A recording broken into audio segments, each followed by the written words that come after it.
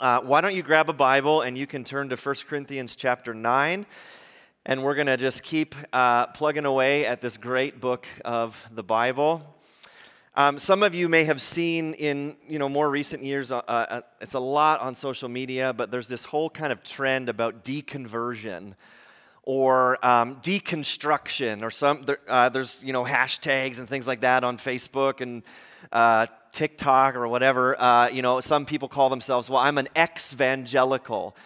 I'm not an evangelical anymore. I'm not a Christian. I deconstructed, I deconverted, and it's very, very, popular and trendy now online, but it's actually not a new thing.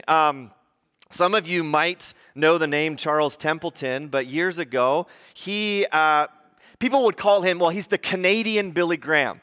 So he was an evangelist, and he actually did a few big stadium events with Billy Graham, and he was very good, and he would go around the world and preach the gospel and encourage and plead with people to repent and turn to Jesus. But later on in his life, and many of you know this story, he began to struggle with doubt.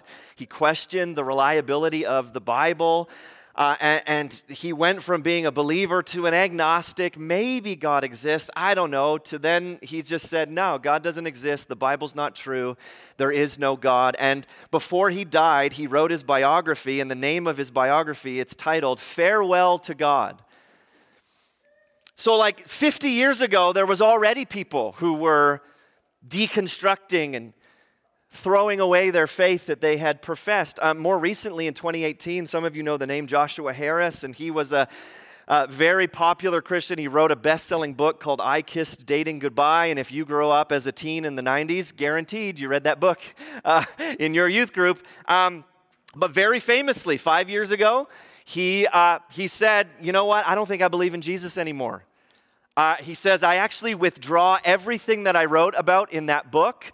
He divorced his wife, and now he's living as an atheist. God doesn't exist. Jesus isn't real. The Bible's not true. John Piper's own son is very famous on TikTok because he has deconstructed his faith, and he says Christianity is a joke, and it's racist, and it's misogynistic, and it's homophobic, and I'm not a Christian anymore. Rhett and Link, which if you're over the age of 40, you have no idea who those people are, but very famous YouTubers who came out recently and said, you know what, Christianity's not true, Jesus isn't true, God doesn't exist, we're not Christians anymore.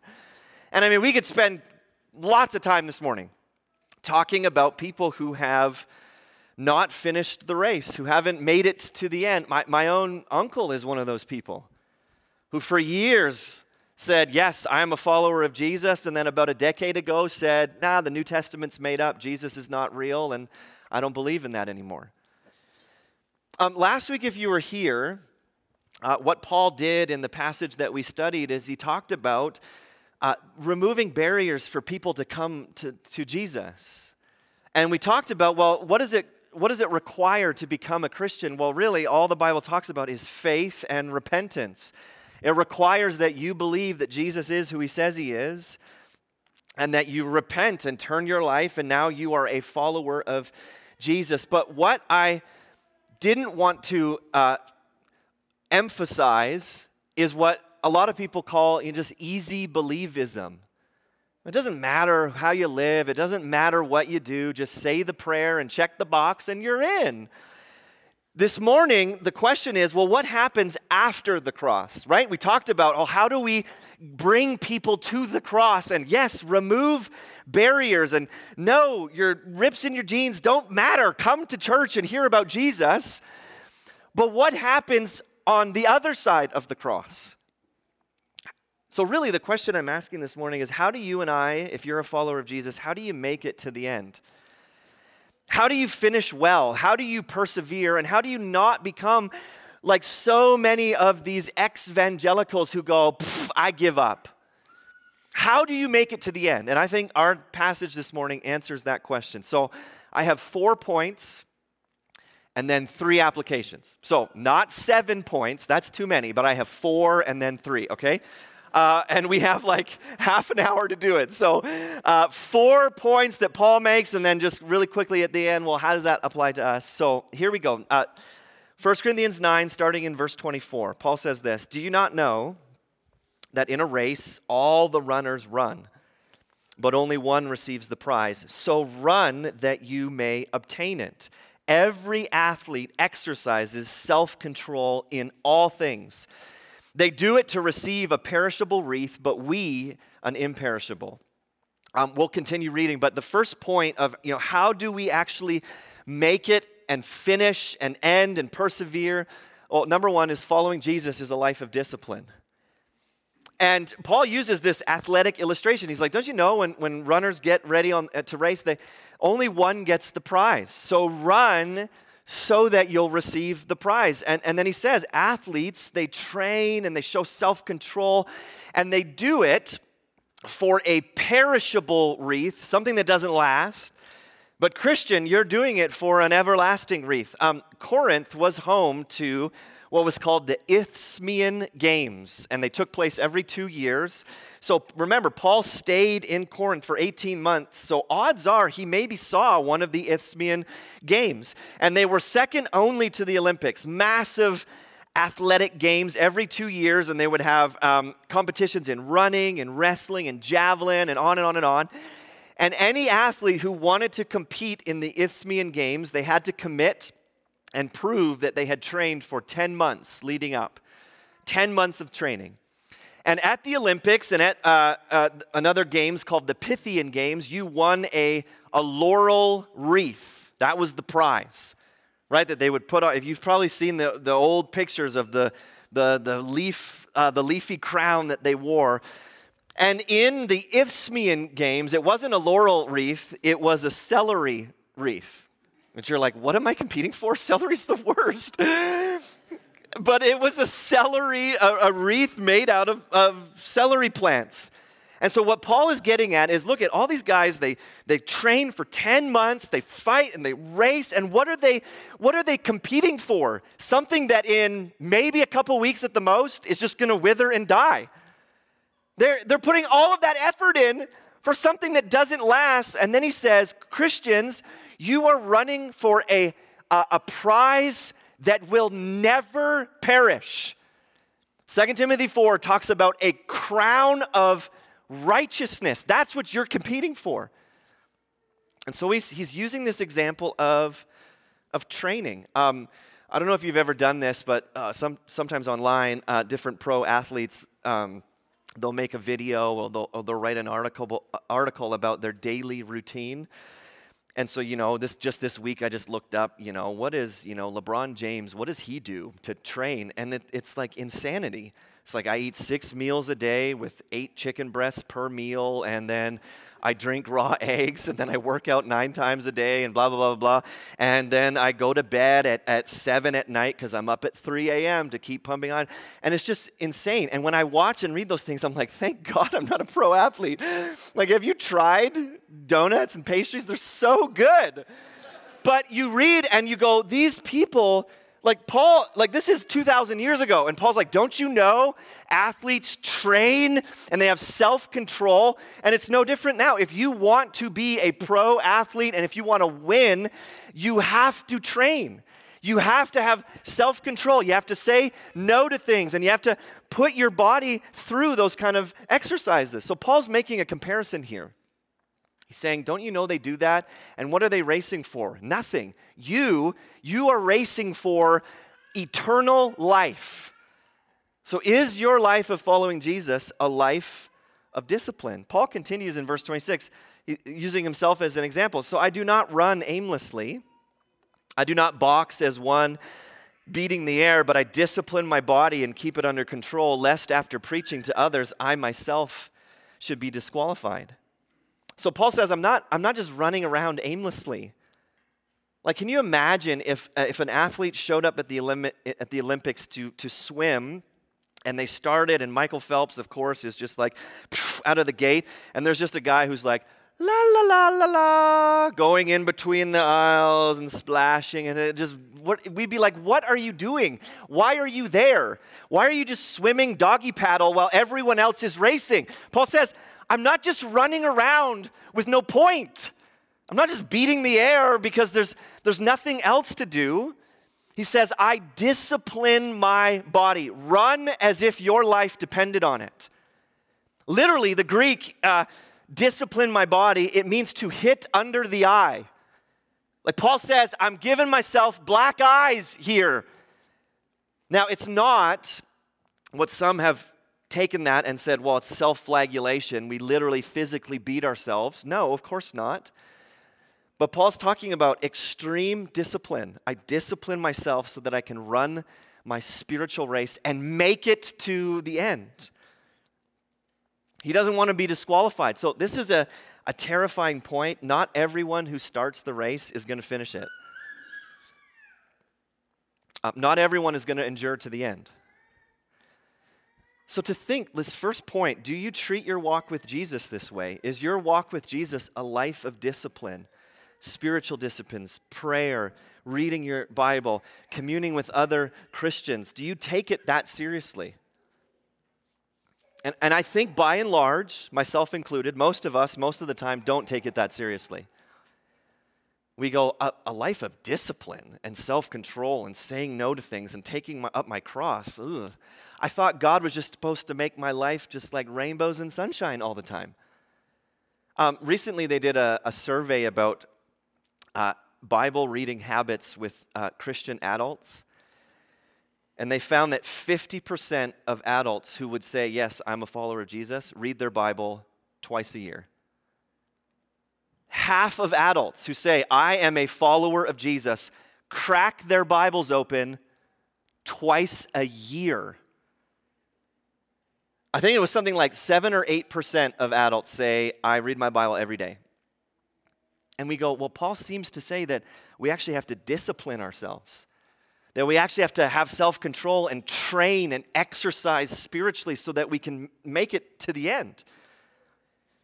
I remember doing young adult ministry years ago, and we were having a Bible study about this very thing, about, well, how do you spend time with Jesus? How do you study His Word? And a young adult girl said, well, I only read my Bible when I really feel like it, because I never want to make it feel like it's a chore for me. So I only crack open my Bible when I'm really feeling it. And I'm like, okay, I get that sounds super spiritual, but that is literally spiritual suicide. Because you know what? There's lots of days when I get up in the morning and I'm like, I really don't feel like reading this. But what do athletes do? It doesn't matter what you feel like. Do it. Train. And I know there's been seasons, and I know you've had this too, where it just feels like dry and you're like, am I getting anything out of this? But I would urge you, read it because it's doing something to your soul. It is, regardless if you feel like it or not. But your life of following Jesus, if you're going to make it, it's a life of discipline. It's training. It's setting aside things. It's not doing things so that you can focus on other things. Paul is saying you must train if you're going to finish the race. Point number 2. You can do all the things and still not finish the race. So chapter 10, verse 1 through 5, he begins to use this example of Israel. He says this, "For I do not want you to be unaware, brothers, that our fathers were all under the cloud, and all passed through the sea, and all were baptized into Moses in the cloud and in the sea, and all ate the same spiritual food, and all drank the same spiritual drink, for they drank from the spiritual rock that followed them, and the rock was Christ. Nevertheless, with most of them God was not pleased, for they were overthrown in the wilderness." So Paul, what he's doing is he's paralleling Israel and the church, and he's saying, look at this example.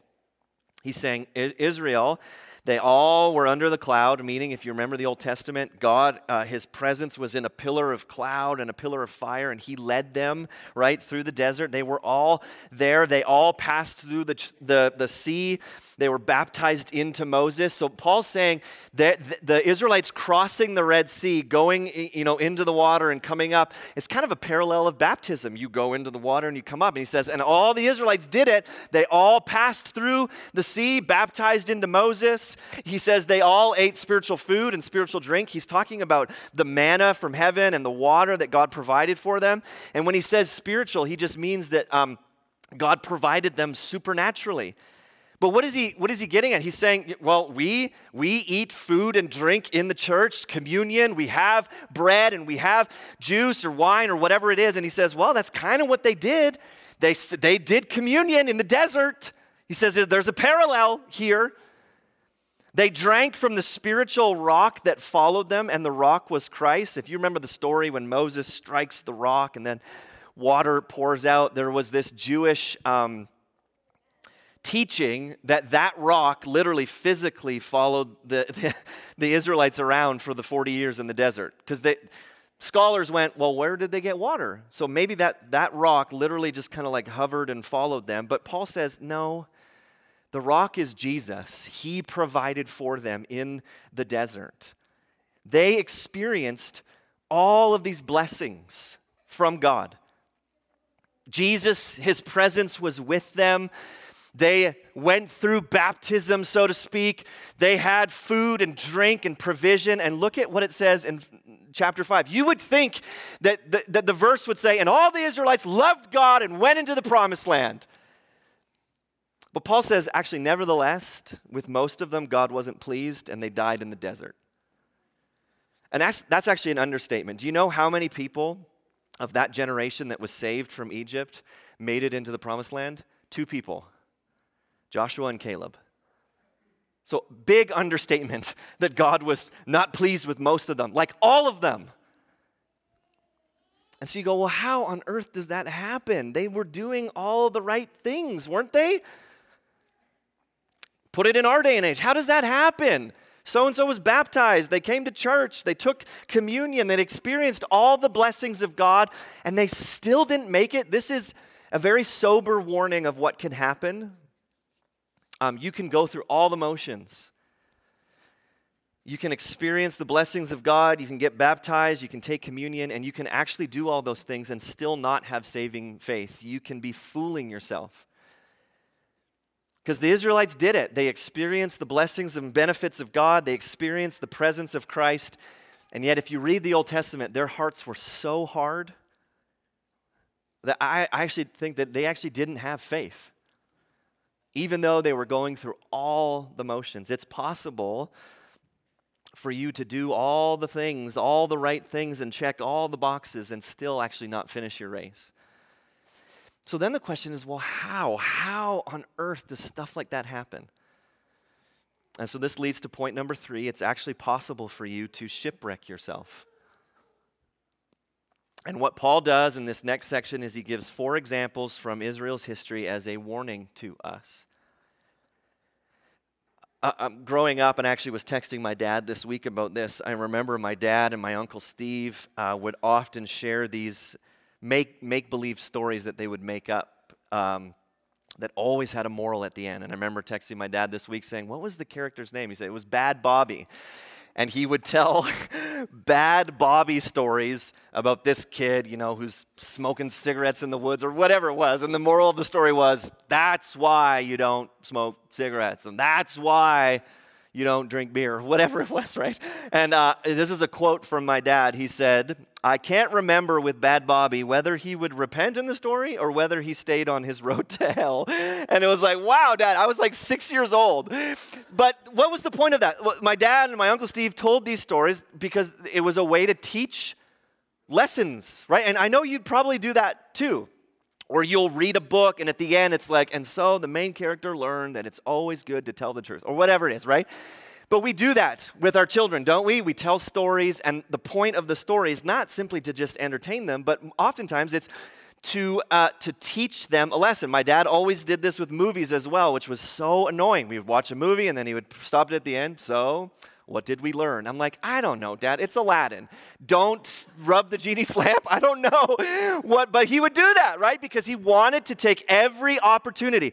This is kind of what Paul's doing. Paul's saying, let's look back at these stories that actually happened, but what do we actually learn from these stories? So 4 examples in 4 verses. Verse 6, he says this, these things took place as examples for us, that we might not desire evil as they did. So these stories in the Old Testament, they're for our benefit. Verse 7, Do not be idolaters, as some of them were. As it is written, the people sat down to eat and drink and rose up to play.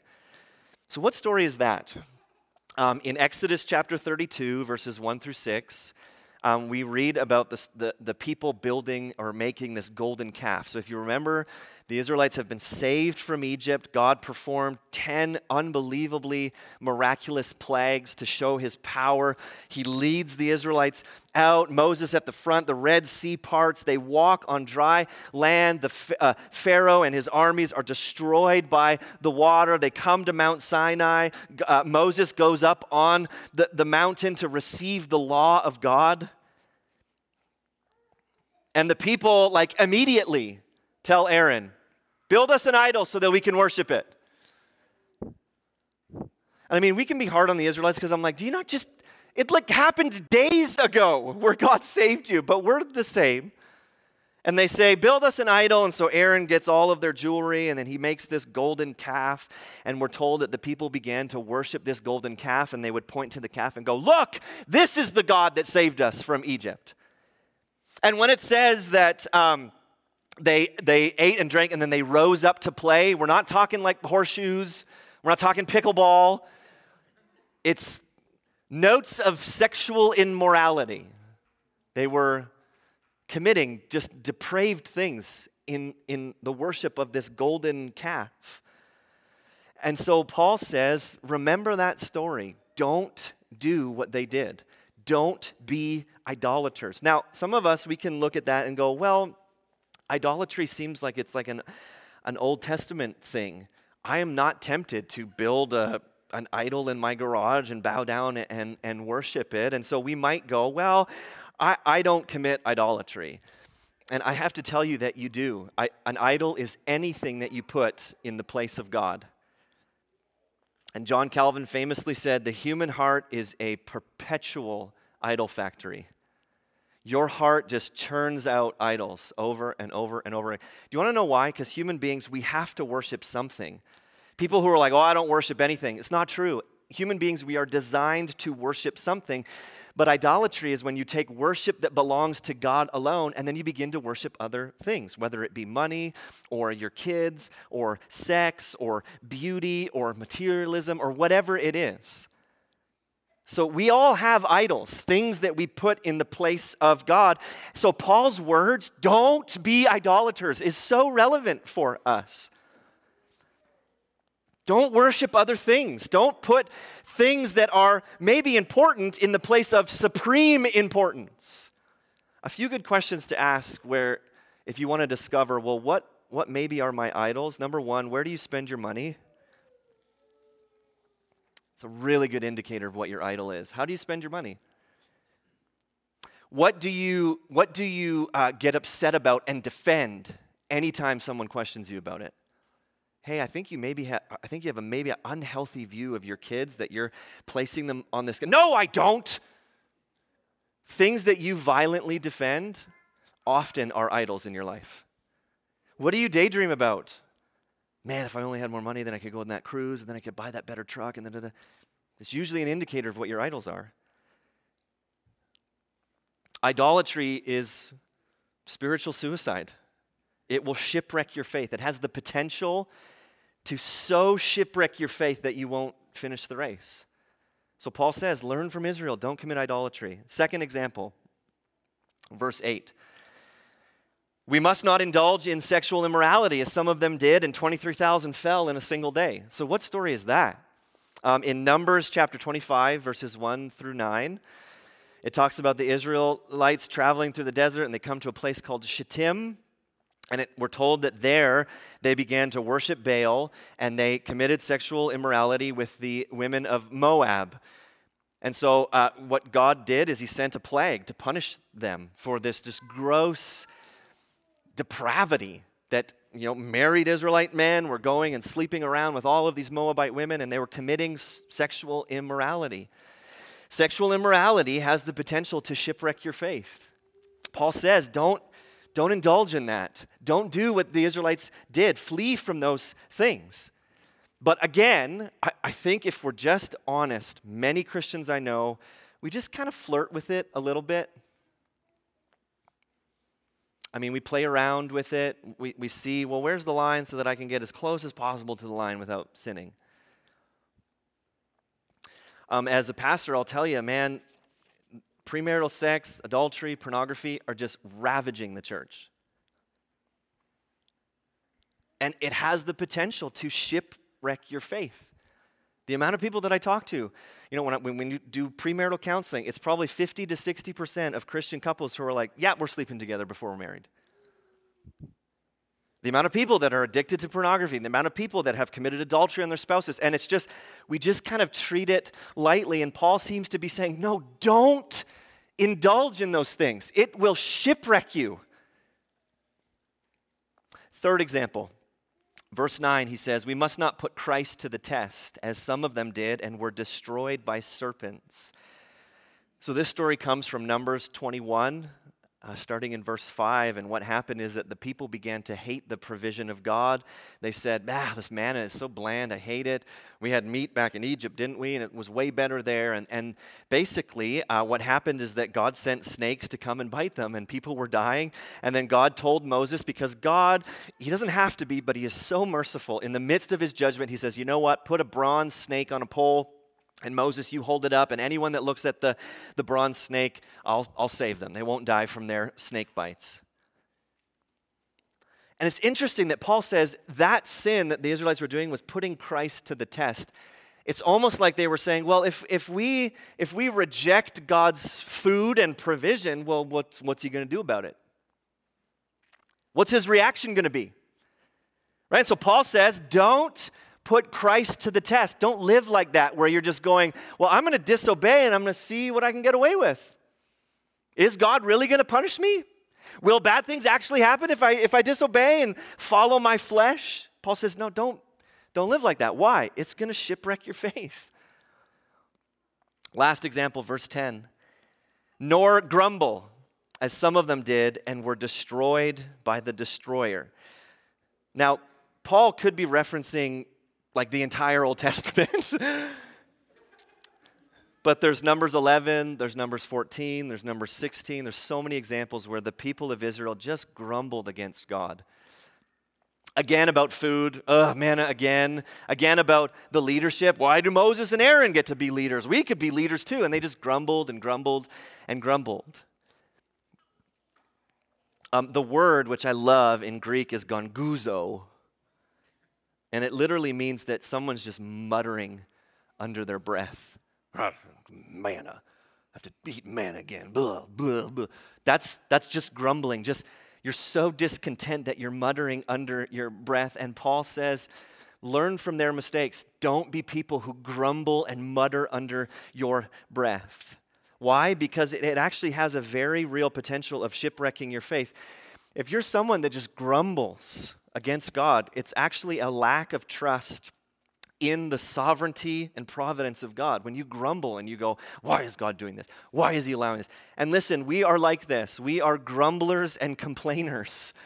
We go, thanks God for providing me a car, but I wish it was this car instead. I have to drive a Ford. I wish I could drive a Chevy or whatever, right? And we just grumble about things. There's food in my cupboards, but I wish I could afford better food. Blah, blah, blah, blah, blah. And we just grumble and grumble and grumble and grumble. Do you know what the antidote to grumbling is? It's actually being thankful. Like literally a few days ago, it was one of the rainy, gray mornings, and I'm having breakfast with my two daughters, and I said something along the lines of, man, it's such a great day today. And my daughter said, why is today great? It's miserable outside. Muttering under my breath, grumble, grumble, grumble. It's rainy and it's cloudy and I don't like it. And I said, you know why it's a good day? I'm so bad with my kids. It's a good day because you woke up alive. You're eating breakfast. I didn't yell because my wife was still sleeping. But I'm like, you're breathing air. But don't we do that? We just grumble about everything. It's not good enough, and I don't like it, and I don't like the weather, and I don't like this. And if you just lived thankful lives, literally, thank you, Jesus, that I woke up alive today. That's a gift. You realize that. Like Colossians says, the universe is held together by the word of Jesus. You breathing in and out is because Jesus is allowing it. But we go, well, I wish I could have a promotion and blah, blah, blah. And we just grumble and mutter. And Paul says, don't do that. Why? It will shipwreck your faith. Your view of God will change and you'll go, God's out to get me and he's not kind and he's not good enough to me and my circumstances are bad, and we grumble. And Paul says, don't do that. Don't be like the Israelites. Don't spend your life grumbling about things. Verse 11 and 12, he says this, now these things happened to them as an example, but they were written down for our instruction, on whom the end of the ages has come. Therefore, let anyone who thinks that he stands take heed lest he fall. Paul is trying to counteract this kind of presumptuous faith where it's like, you know what, I'm fine. I said the prayer 50 years ago in VBS. God's not going to punish me. It's fine. It doesn't matter the decisions I make.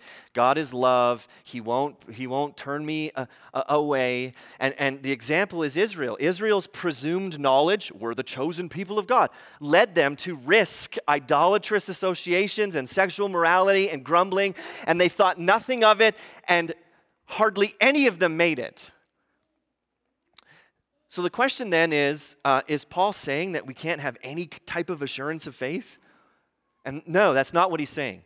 I am a firm believer in the perseverance of the saints. The ones whom God calls will make it to the end. Jesus says, everyone that the Father gives me will come to me. He says, they are in my hand and the Father's hand, and no one can snatch them out. So Paul's not saying, live your life on eggshells. Am I saved? I'm not saved. Now I'm saved. I'm not saved. Now I'm saved. No. You will persevere to the end. What Paul is attacking is an assurance that has its roots in nonchalance. It's not an assurance of faith going, no, God is going to persevere me to the end. It's an assurance that has misplaced confidence in your own knowledge, where you're like, yeah, whatever, of course I'm going to make it. Who cares what I do? I think someone who lives like that proves that their heart is hard. Do you actually have faith in Jesus if you live your life like that? Jesus even talks about it. People in Matthew 13, the parable of the soils, the person who seems to shoot up right away, actually they die. It looks really good on the outside though. So Paul is saying, don't put your faith in kind of this nonchalant approach and misplaced confidence. Don't shipwreck your faith by assuming that you can continue to just sin and live in rebellion. Don't live like that. So what do we do then? Do we just kind of throw our arms up and go, well, it's hopeless? No, of course not. Paul ends by saying this in verse 13, no temptation has overtaken you that is not common to man. God is faithful, and he will not let you be tempted beyond your ability. But with the temptation, he will also provide the way of escape that you may be able to endure it. Therefore, my beloved, here's the conclusion. Therefore, my beloved, flee from idolatry. So listen, there's always a way out. Always. That should give us immense comfort that God says that actually I'm faithful and I won't let you be tempted beyond what you can bear. Now, unfortunately, this verse has been misused, and lots of people say the saying, oh, well, God won't give you more than you can handle, which is not, like, the entire Bible is God giving people more than they can handle. Because the point is, stop trusting in yourself, trust in Jesus. But what Paul does say is God's not going to let you be tempted beyond your ability where you throw your hands up and go, there is no option but for me to sin. There's no way out. He says, no, God will always, always, always provide a way out. He won't let you be tempted beyond your ability. He's faithful. He'll strengthen you to endure to the end. So listen, when we go through, temptations, or we're tempted for idolatry and sexual immorality or grumbling or putting God to the test, we can't say, well, God, it's your fault. No, there's always a way out. But the question is, are we actually willing to take the way out? Or do we want to just kind of stay near the borders of sin and flirt around with it and see how close we can get? I knew guys in my youth group, when we would teach on this kind of stuff, it was like, I got to go get a flip phone.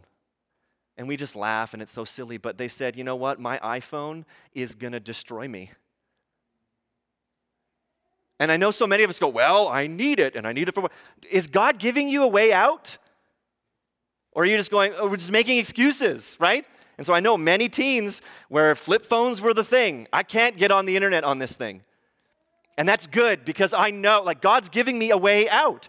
I remember there was a time when I preached on something similar to this, and a teen who had been battling with sexual temptation and pornography, he went home and he took his laptop and he found his dad's hammer and he went outside and he smashed his laptop. And then the next day I had 2 angry parents in my office being like, do you know how much that cost? But I said, you know what? Good on Justin. He went home and he said, I am sick of saying, I have a problem. I can't stop this porn addiction. Let me go on my laptop where it's literally right there. And he said, enough. God's given me a way out. I don't need a laptop. I'm going to smash it. Are you willing to do things like that?